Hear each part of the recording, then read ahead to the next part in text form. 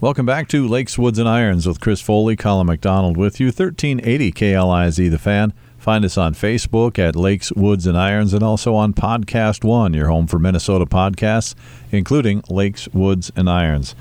Chris, as article I read said, one for the ages. Phil Mickelson wins the PGA on Sunday and really led it the whole way. It was kind of interesting. He was right at the top of his game, no question. Well, it was amazing. I mean, there was nothing that indicated going into this tournament that that Phil Mickelson would be on top of the leaderboard. I mean, my son, one of my sons, texted me early on Thursday morning, and they said, "Have you seen the leaderboard yet?" And I said, "No." They said, "Well, you won't believe who's leading." And I made about 5 guesses before I said Phil Mickelson. Boy, he just played fantastic the whole way through. Yeah, leading after Friday, leading after Saturday. He kept breaking records. The oldest guy to be leading in the after 2, the oldest guy to be leading after 3. Then that roller coaster ride on Sunday was really something. With, I think, was there 5 holes with a 2-shot swing? I think that's right, and it was amazing, actually.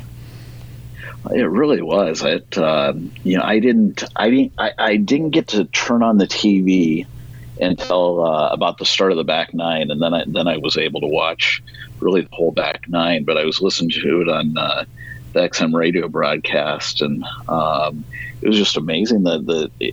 Every hole it seemed like there was a change of leadership, but the swings were dramatic. Yeah, that first hole was Phil bogeyed, and I guess a lot of us who live and die by Phil, myself included in that group. And then Brooks birdied, and all of a sudden he's up 1. And the second hole, Brooks maybe hit one of the worst shots of his career, a little chip shot from the edge that went maybe 5 feet. He makes double bogey, and Phil birdies, so that's a 3-shot swing the other way, and all of a sudden Phil's back ahead by 2. Yeah, after that first hole, it was kind of my thought was, oh man, here goes another Phil collapse, and but it sure didn't turn out that way. Yeah, kind of the iconic picture that we'll see for a lot of years, the chip in from the bunker on 5. I felt like that's when that it was going to be tough for Koepka to win that day. When Phil gets going like that, even though he's 50 years old, he extended out to 5-shot lead, which you're thinking, how did he do that against this field? Yeah.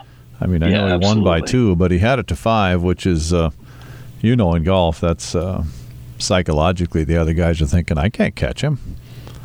No, that's right. That was a huge momentum shift when he did that, and I think I think maybe that took a little bit of the wind out of Koepka's sails, but it was what a tournament. With his brother on the bag, kind of keeping him calm. They showed a little something on the Golf Channel about the relationship between the two. Tim's a little brother, so they've never really had rivalry because Phil's 7 years older than he is. So they just kind of looked out for each other in their careers and have enough of a good relationship where Phil can take some advice from little brother and that kind of thing. But when Phil is pressed by the best in the world, I was just thinking back on some of his, like when he won the Masters for the first time, he had to birdie 5 of the last 7 to overtake Ernie Els at the time, probably the second best player in the world, by 1. And then when he won the British, which I think maybe was Phil at his best, Westwood, Adam Scott, and Tiger Woods were all ahead of him by 3 or 4 when the day started. And he overtook 3 of the best players in the world that day, along with Hunter Mahan, who was at his peak right then too. So sometimes when he gets the look in his eye, the eye of the tiger, I guess, which not Tiger Woods, but the eye of Phil, I guess, once in a while. That's right. Well, I think when you can, that's the thing that separates major champions. Once you've won one, you have that in the memory bank.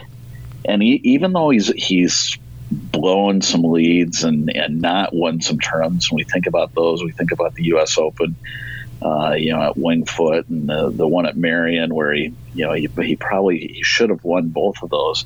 When you have those major wins in your memory bank, and that to draw on, boy, it's such a difference between somebody who hasn't ever won one. And that was what was surprising about Koepka's play to a certain extent, because he elevates his game for the majors, just about better than anybody. They get to 16, and Koepka hits one 361 yards with the win, and Phil, with 3-shot lead maybe at the time or two, hits his drive 366 yards, the longest drive of the day. At 50 years old, it was it was uncanny. It was so fun to see. Incredibly impressive. Yeah. Swing speed. He found it a couple of years ago, and of course, after he was quite open about doesn't get to eat what he wants to eat, and fast 36 hours a week to handle not only his psoriatic arthritis but also his diet. He looked fantastic, actually, standing there at the end with his hands on his hips. He looks as good as he's ever looked physically, probably. Yeah, no question. I mean, he's so passionate about the game, and he loves to play and practice. And when he's not playing a tournament, he's working on his game hard. And he has done an incredible job of maintaining his body and enhancing what he does. And one of the few guys that has gone after speed and has been able to accomplish it while maintaining his game. So awfully impressive. Jack is the all-time leader in seconds and in firsts. He has 19 seconds along with his 18 majors. I think Phil is next on the second list, and Oosthuizen's moving up. He finished second. Is it the fifth time he's finished second in a major? Yeah, he's got a lot of game. That's right. He's got a lot of game, and when you look at the leaderboard, gosh, Oosthuizen finished in second. You've got Shane Lowry, who hasn't done much since his Open Championship win 2 years ago. Yeah, and then you've got Padraig Harrington, who hadn't made the cut in a major since 2018. Those guys kind of backdoor finished fourth, but incredible play from them, and that was fun to see. I think they played together, didn't they? They did. Yeah, they did. Probably so two Irish quite relaxing playing together that last day. Yeah, they're good buddies, I think. Yeah, they're good friends. So. Got a good guest, Chris. Serge Hogg. Tell us a little bit about his background. He's coming up. Yeah, Serge is a professional caddy. He caddies at Seminole Golf Club in the winter and Pine Valley in the summer, and just recently was a caddy at the Walker Cup. He's going to talk a little bit about his experiences there. And Serge has some great he's so passionate about the game and has some great ideas on course management and how people can improve their games on the golf course. Wanted to get him on to talk about that, and then his Walker Cup experiences. Sounds good. That's coming up. You're listening to Lakes, Woods, and Irons on 1380 KLIZ. Welcome back to Lakes, Woods, and Irons with Chris Foley. Colin McDonald with you. 1380 KLIZ, The Fan. Find us on Facebook at Lakes, Woods, and Irons, and also on Podcast One, your home for Minnesota podcasts. Podcast One under Lakes, Woods, and Irons, brought to you in part by Craigan's. Be sure to check out the great golf at the Legacy and the great Twilight Golf and Dinner specials at Craigan's on Gull Lake. Among Chris's recent travels, he traveled to Seminole Golf Club in Florida to take in the Walker Cup, and had the opportunity to meet Serge Hogg there, professional caddy at Pine Valley and Seminole. Here is Chris's conversation with Serge Hogg. Want to welcome to the show Serge Hogg. Serge is a caddy at Seminole Golf Club in the winter and Pine Valley Golf Club in the winter, and recently just caddied in the Walker Cup. Serge, welcome to the show. Thank you, Chris. Good to be here with you. I had the pleasure of meeting you at the Walker Cup, and have kind of followed you because of you've been on a great podcast called the Back of the Range podcast, but my son Michael knows you well, and always a great story about Serge, so it's fun to have you on, Serge. I really appreciate the opportunity to talk some golf with you and just kind of, bat it back and forth a little bit. Yeah, you're at two of the great golf clubs in the world, Serge, and give us a little bit about your background and how you came to caddying at those two great spots. Well, I'm a Muni kid from Baltimore County, and I grew up at a place called Mount Pleasant Golf Course and Pine Ridge Golf Course and Clifton Golf Course, and a bunch of places around the Baltimore area. And as a kid, I played a lot of junior golf and played golf in high school and college. And I went to work at a place called Caves Valley in 1996 as a caddy there when I was 21. And I met a guy named Todd Barron, who was a caddy with me also there. We became good friends and stayed in touch. He became a caddy at Seminole in 1999 or 2000 and worked there for a good 10 years. The last 5 were one of the assistant caddy master's positions. So I've been chasing him around pretty much for the last 10 years. That's great. He was nice enough to recommend I, get a spot in the caddy yard at Seminole about 11 years ago, and he became the caddy master at Pine Valley about 8 years ago. So when you find good people, you try to stay close to them. No question. I always tell people that playing golf with a caddy is such a great experience, but the caddy can either greatly enhance the round or it can be detrimental to the round depending on who you have on the bag. And sure, you're at two places that have the greatest caddies in the world, I think. And what makes a caddy at those two places so special? Their love of the game first. And that has to be pretty much, you can see within a couple of holes whether or not somebody's into that day or the game and what they know about it, relatively soon. But we have 2 yards of just total golf nerds. And besides love of the game, you have to have the knowledge of the game, but also you have to have the knowledge of your player. And, you have to, if you just met somebody, you got to, spend some time to feel them out and not try to get too overbearing too soon, because they may find that a little offensive. There's a friend of mine named John Stone years ago gave me kind of a way to chop up a loop in 3 pieces basically, and he had fiery red hair, and he read a bunch of newspapers. He could speak on any level possible. So he would say to me, look, 3 parts of it. You take the first 6 holes and you keep your mouth shut. You watch what's going on in the entire group, what they're talking about, and sometimes the member might be the member might bring his ball to play golf today. But so your idea is to take care of the member. The member's like, hey, you got to take care of this guy today. So it's the idea of keeping your eyes open and your mouth shut for a good first 6 holes, and playing on humanity. The next 6 holes, they'll start to ask you about yourself. Where are you from? What do you do? So you get kind of close to them in the next 6, but you don't go too far. You never do. But the last 6 holes, everything that they're about. They know a little bit what you're about, and then where to steer the conversation as far as keeping your mouth shut the rest of the day.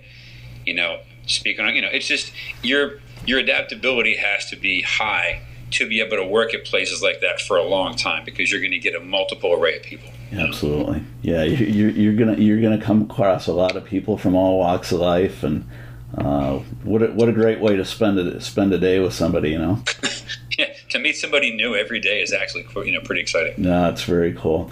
You just got done caddying in the Walker Cup, and to me the Walker Cup is it's my favorite event in golf other than the Masters. And it's to be able to go and watch at the Walker Cup is such a unique experience, because the people there are so knowledgeable in the game of golf, and it's a who's who in the game, and just the experience of getting to walk down the middle of the fairway with the players as they're playing. Tell us about your experience in that. I've never had an experience like that before. First of all, to watch the excitement of John Murphy and his partner Mark Power when he made a 15-footer downhill on number 6 in the first morning match. I guess it was against Quade Cummins and Austin Eckroyd. They were already 3 down through 5, and John Murphy made a putt left edge. I was scared to death of the guy because if they missed, they go 4 down through 6. That's really tough to get back from, So he made it, and if there was ever momentum being 3 down, that was it, But the excitement was just nonstop, I've been in situations where my player had a big moment and they were trying to, do great things, and sometimes they came up short, sometimes they didn't. But when those boys won as partners their alternate shot matches both Saturday and Sunday morning, I left that green just as happy as I've been walking off any green, playing or not. That had to be such a cool experience. Yeah, it was. And the thing was, I'm an American. Obviously, I'm patriotic and everything, but I was assigned to the GBI team, and once you tell me that I'm fighting for somebody, then I'm going to go. Absolutely. So it was absolute joy, no doubt about that. And you've got a great caddy yard at Seminole. Obviously, the guys are all such great caddies. How did they decide who was going to be the caddy, or who was going to caddy in the Walker Cup? I would say, Rick and the assistant, Rick Carlson and the assistant caddy master Taylor Smith. They both, I would imagine, along with the help of Captain Crosby, all sat down and looked at what top 24 guys they wanted. I'm sure the last 10 were hard to pick because there's a 55, 60 man yard, 60 man, I guess, size yard, and we go very deep as far as quality guys. You could take our worst 24 and they'd still have a great event. Sure. That's that's how strong our kids are. Absolutely. That's neat. Following the Walker Cup, last week you were on a great podcast called The Back of the Range that's all about amateur golf and talking about the Walker Cup, and you made some great comments on kind of course management and helping your player, and that I really thought it could help the average player. And I know you taught professionally for a little while, but you made the comment that you would much rather teach on the golf course than on the driving range. And all of us, as somebody who teaches golf, 50 to 60 hours a week, I've often thought the same thing, and it's hard to get somebody out on the golf course to be able to teach them. But give me some of your thoughts on that. Well, the art of teaching someone how to swing a club is a gift. There's no doubt about that, So the chance to be able to educate a player on what to do when they're on the course, I think, is much less stressed in the general instruction world. And you know what? I should probably listen. I'm probably terrible to say that because I am a layperson, because I'm not. I don't have my PGA certification. I'm an amateur, but I see that the amount of hours that friends of mine teach that are really good, they're on the lesson tee for a long time, and they're in demand, and people want to learn how to swing from them. So yes, you're right. It is very tough to get on the course to do it. But when you're on the course with someone, they can have a perfect golf swing and not know that if they're straight downwind, they've got to hit the small club really hard so the ball has enough spin to be able to stop. Yeah.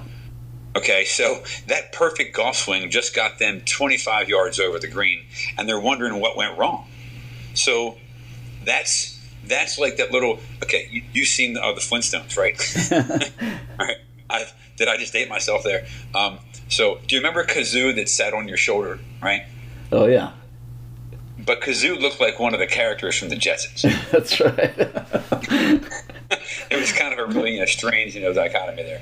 So if you think about it, there's no Kazoo sitting on someone's shoulder when they're playing golf unless they have a caddy. That's right. So, little things like you get somebody that has a 50-yard bunker shot, they've never even thought of or heard of taking a pitching wedge and laying it open and giving it a good swipe and flying it 45 yards. Okay? People don't know that. And that's what upsets me about the instruction world, that if these people are out there, getting lessons, then these are the types of things that they should know right away when they get going. But if you don't spend time on the course, you can't do that. No, that's exactly right. It's frustrating for me because I'm not there to give lessons when I'm caddying. That's not what we do. Our job is to give them good information, be sure they're not hoarding anybody up, and let them have a pleasant day. We're not there to teach. So I'm somewhat stuck in a bottle, but I do love what I do. There's no doubt about that.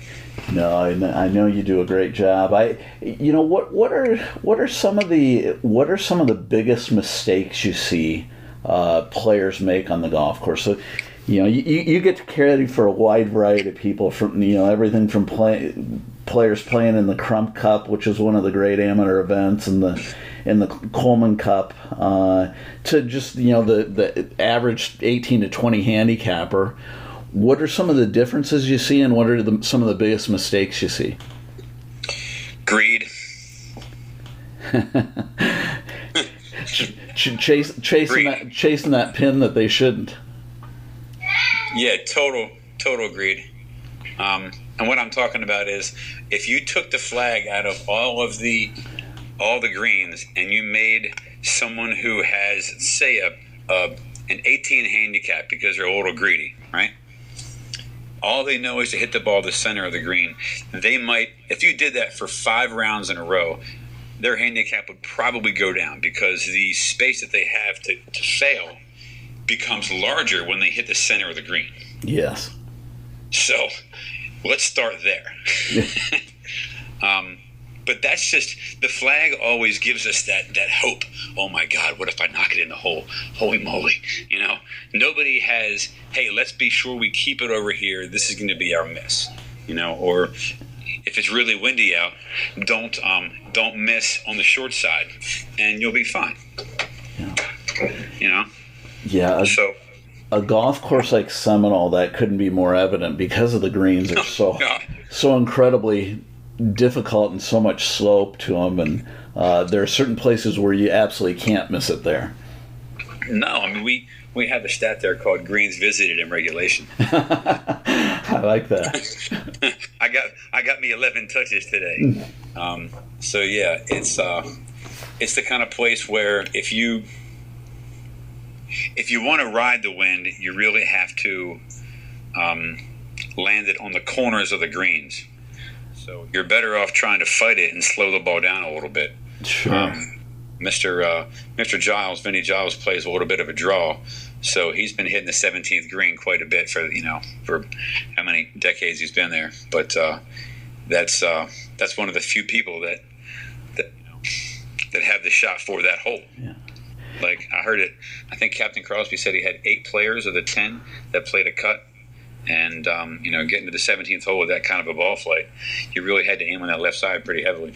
Yeah, for people who aren't familiar with the golf course, the 17th and 18th hole run parallel to the ocean, and the wind is coming off that ocean. So, if you're playing a cut shot, that ball's going to travel. You got to aim it out in the ocean to get it anywhere near the green. Exactly. Oh. And basically the there, I mean, when I had John Murphy on 17, first of all, I was scared to death. If I was swinging a club, I might not have hit the ball. Who knows? You're listening to Chris Foley's conversation with Serge Hogg, professional caddy from Pine Valley and Seminole Golf Club. We'll be back with more of that interview after this. You're listening to Lakes, Woods, and Irons. Welcome back to Lakes, Woods, and Irons with Chris Foley. Colin McDonald with you, 1380 KLIZ, The Fan. We're on Facebook at Lakes, Woods, and Irons and Podcast 1 at Lakes, Woods, and Irons as well, thanks in part to Emily Green's Golf Course in Emily, home of the largest green in the universe. Put Emily Green's on your calendar this summer. We return now to our conversation with Serge Hogg and Chris Foley as they talk strategy and teaching in the world of golf. Serge, how many players that you caddy for actually know the true yardages they hit their golf clubs? It's so funny you asked that. The lady that I had today was not a liar. And it was great to see. She told me how far she hit her clubs, and that's exactly how far she hit them. And I was so happy to get somebody that just knew how it was, and wasn't trying to be macho and like, oh, I hit my 7-iron, $170, and it just doesn't go that far. Yeah. And I'm not going to tell him that. I'm just going to give him a couple extra numbers here and there, and just try to go from there. But there's few people that really know how far they hit their clubs. Yeah, I mean, the thing that I see, I mean, probably the worst mistake that I see among the players that I teach and help is they don't have a realistic idea of how far they hit their clubs. Everybody bases their distances on their best shot ever with that club. Yeah, the most flush hit. Oh, that's how far I hit my 8-iron, $162. And okay, great. And if they just knew what their averages were, and maybe their short and their long average, they would hit way more greens. And if they hit if they could just hit 2, 3, 4 more greens around, that's worth 6 to 10 shots around. And so without doing anything differently, without practicing more, they automatically are shooting 5 to 10 shots better than they typically do. Yes, but now you're talking about trying to get someone to actively mentally care more about their decision making than they normally do. Yes. Okay, so let me ask you a question. How long have you been teaching for? Gosh, 32 years, I think. 32 years. Yeah. When I got through with a round of golf, and I was at a place called Pine Ridge where they had a range, and my mom would come get me, when they turned the lights off, finally. When I got through playing golf, I would hit the shot on the range that bothered me the most that day and try to get some solace with it, because the next time I saw it, I wanted to know that it wasn't going to beat me again. Yeah. And that type of a natural process that I put myself through was fun, first of all. But when I taught, that was one of the questions that I asked all my students before we even started. What do you do physically when you leave the 18th green? Nobody ever said, I go to the range and work on the shot that pissed me off the most. And you know what? That pissed me off. If you watch good players or tour players, that's when they practice is after they play, not before they play. Going to the range before you play is loosening up. It's not practice. Yes. And if you truly want to get better, you'd focus on what your errors were that day, and work on that, and then go home and sleep on it. Yep, that's it, man. So I got hooked on the game probably when I was about 12. I started playing tournaments when I was about 9, and my travel baseball coach found out that I was playing golf on Saturday mornings instead of going to baseball games. And he kicked me off the team when I saw him at the in-house all-star game. He goes, "You're off the team," I'm like, I'm okay with the thing. So, the tournament thing really got me, because I got beat by a lot of people, and it really bothered me. And I couldn't wait to get to another one and work on it for like the next 3 weeks and just show up and like, all right, I'm here again. Let's go.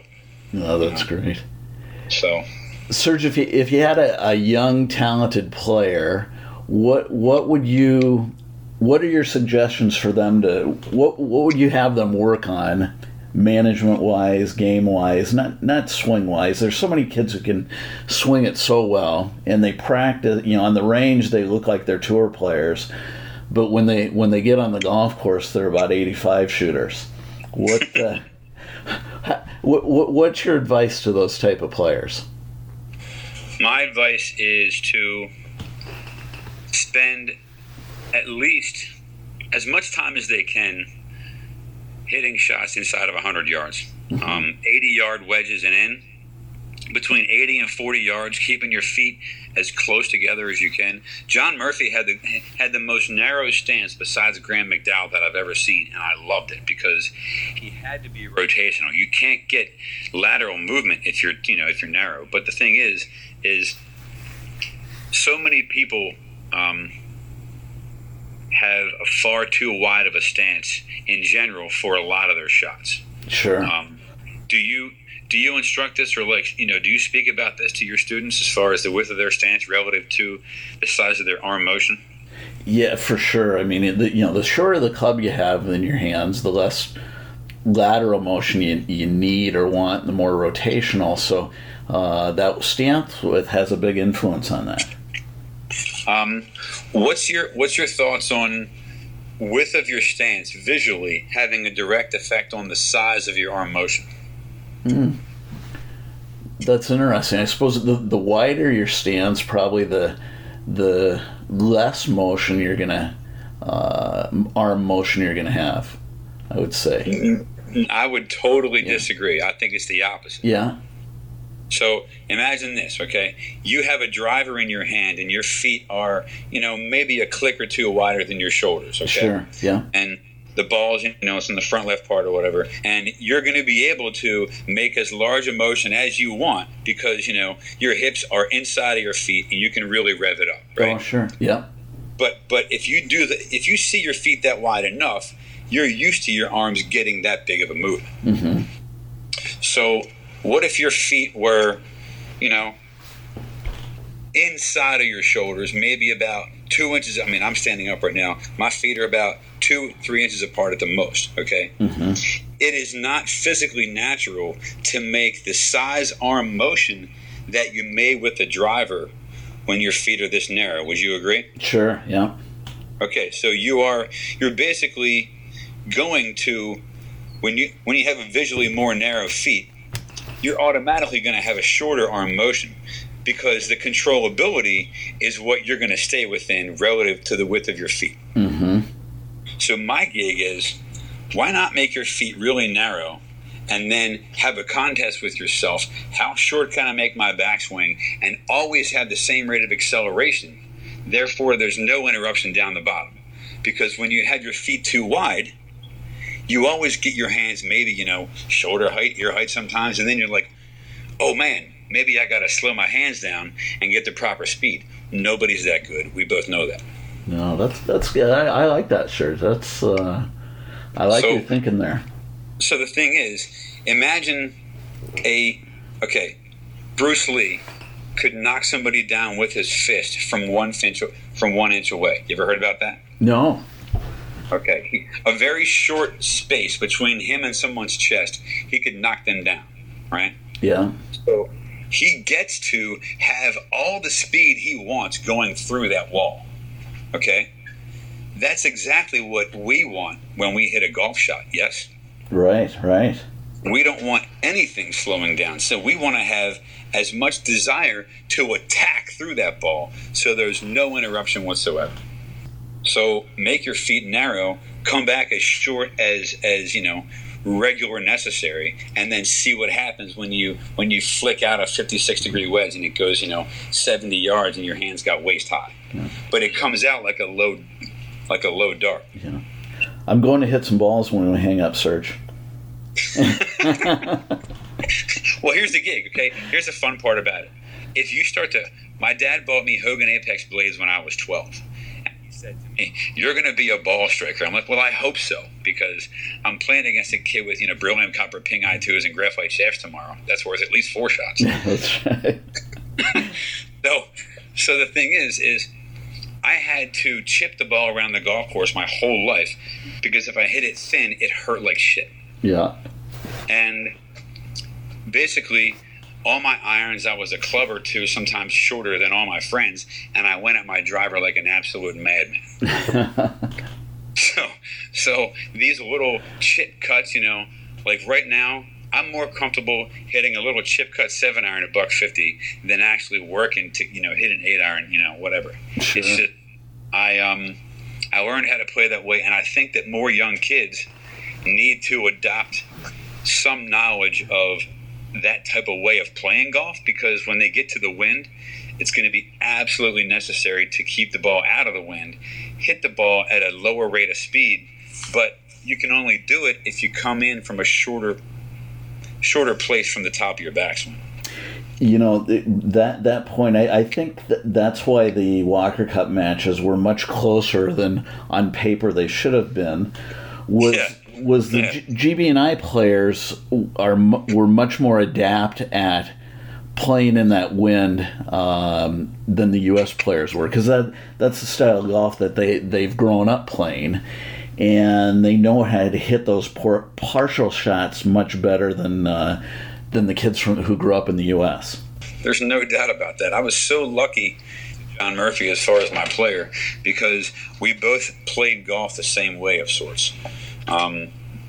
If he had a 5-iron in his hand, well, just, the scenario that happened on 17, we had 187, and it was a really steady wind at us. And the way that I kind of started working on some things a bunch of years ago is, if you can only now, let me know if you think I'm nuts. You probably already do it, after like 20 minutes. But here's the gig. If the wind is directly into you, it's just only really a factor, right? Yeah. If you can only feel the breeze, it's only worth 5 to 10 yards more. Okay. Flat to flat. But if you can hear the breeze, it's worth 20 yards. Now, you may want to take that for a grain of salt, because I have big ears and I hear a little quicker than everybody else. But I haven't been burned on that. I've been using it for a while. So we were on 17, and he was 2 down with 2 to play. Yeah. And he had the box. He wanted to come back and get the 6-iron, and I was doing everything I could to let him know that he had the right club in his hand, besides, wrestling him away from the 6-iron. Nice, yeah. And it worked out well, but the thing about it is he had hit that same 5-iron a whole bunch during the weekend already. Yeah. So that's what I was trying to get him into, the physical memory of it, and just get rid of the idea that he basically had to hit a 6-iron 207 yards into the breeze. Nobody with a sound mind is going to try and do that. Right. Unless you're Bryson DeChambeau. Yeah, that's right. And he has a sound mind, but the idea of him not working that hard is what I was looking for, trying to keep that ball low enough to where it didn't get beaten on. Sure. Well, gosh. Well, Serge, that is great stuff. That's great. Well, Serge, I really appreciate you coming on the show and give us some of your thoughts on course management and teaching, and always good catching up with you. Chris, I really appreciate the opportunity to come on with you, man. And I hope you have a good rest of the season coming up, and be good, man. You as well, Serge. That's Chris's conversation with Serge Hogg, professional caddy at Pine Valley and Seminole Golf Club, 2 of the finest golf courses in the world.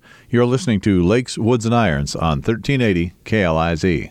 Welcome back to Lakes, Woods, and Irons with Chris Foley, Colin McDonald with you, 1380 KLIZ, The Fan. And on Facebook at Lakes, Woods, and Irons. Find us there. Leave a comment if you'd like. Leave a question if you'd like. Also, you get a little drop down for some golf swag, which you should have put together in the next week or two, and start to give some of that golf swag away. And also on Podcast One, you can find us there anytime you go looking for Lakes, Woods, and Irons when you're listening to your favorite podcasts. Masters, of course, Phil Mickelson, the winner. We do want to thank Serge Hogg, our guest. Good segment and fun to hear the insights there from a caddy at the Walker Cup and just a professional caddy in general. Chris, they talked a little bit about Phil at the PGA with just some slight tweaks, and those guys are such good analysts. I love to listen to Brandel Chambly and the like as they start to analyze Phil's. For instance, the putting style, just he bowed his legs slightly, and they were making a big deal out of it. I don't know. You've taught enough people. You've probably seen the psychological effects of a minor change. Maybe it's just the sight line, but we've joked about Phil before, you and I, that he finds it, then he loses it, then he finds it again because he's always searching. Yeah, I think that's all of us to a certain extent, Mac. Is that we all have peaks and valleys in the game, and if you're working on your game, sometimes it's just one shot that restores your confidence, or or it gives you a feel that you have it. And I think when it came to Phil's putting, that was the case. He throughout his career he's been a fantastic putter, but he's also a very streaky putter. And he put a putter in the bag that he hadn't putted with in quite some time. And a couple instances on short putts on Sunday, he went to the claw and he'd been putting conventional all week. So he just adapted. And I wish I had a better answer why at some points you go, man, I got it, and you hadn't had it for a long time. So I'd make a lot of money teaching this game. Right, you would, yeah. Yeah, they said that putter, the sweet spot is a little smaller than the size of a dime, and they said it's completely different than almost all the putters on tour right now. Yeah, that putter is a putter that originally was from the 1950s. It was called a George Low Wizard. And Arnold Palmer started putting with that putter. And at that point, Arnold Palmer was on staff with Wilson. And they made what was called an Arnold Palmer 8802. And with that shape. And, Arnold Palmer putted with that off and on for years. He was very similar to Phil. He was such a tinkerer with his equipment and always trying something different. But that's the putter that Ben Crenshaw used throughout his career. But so some of the game's great putters, but not necessarily one of the great putters of all time. And in that it's you have to have a kind of a swinging putting stroke like Ben Crenshaw or Mickelson has. And okay, yeah, it's hard to hit this. That putter does not have a lot of forgiveness to it, like most of the mallets and high MOI type putters that we're seeing today. Yeah. It was nice to see Chris with COVID and everything, but kind of that great vibe of the crowd there, even though it got a little raucous at the end. They're saying dangerous. I don't know. Maybe it was a little bit, but it was kind of nice to have the big event vibe. It wasn't as big a crowd as it even looked like on TV, I think. But it was a nice, big enough crowd where you really got the feeling for fun and a major vibe, I guess. Yeah, it was great to see crowds at a sporting event.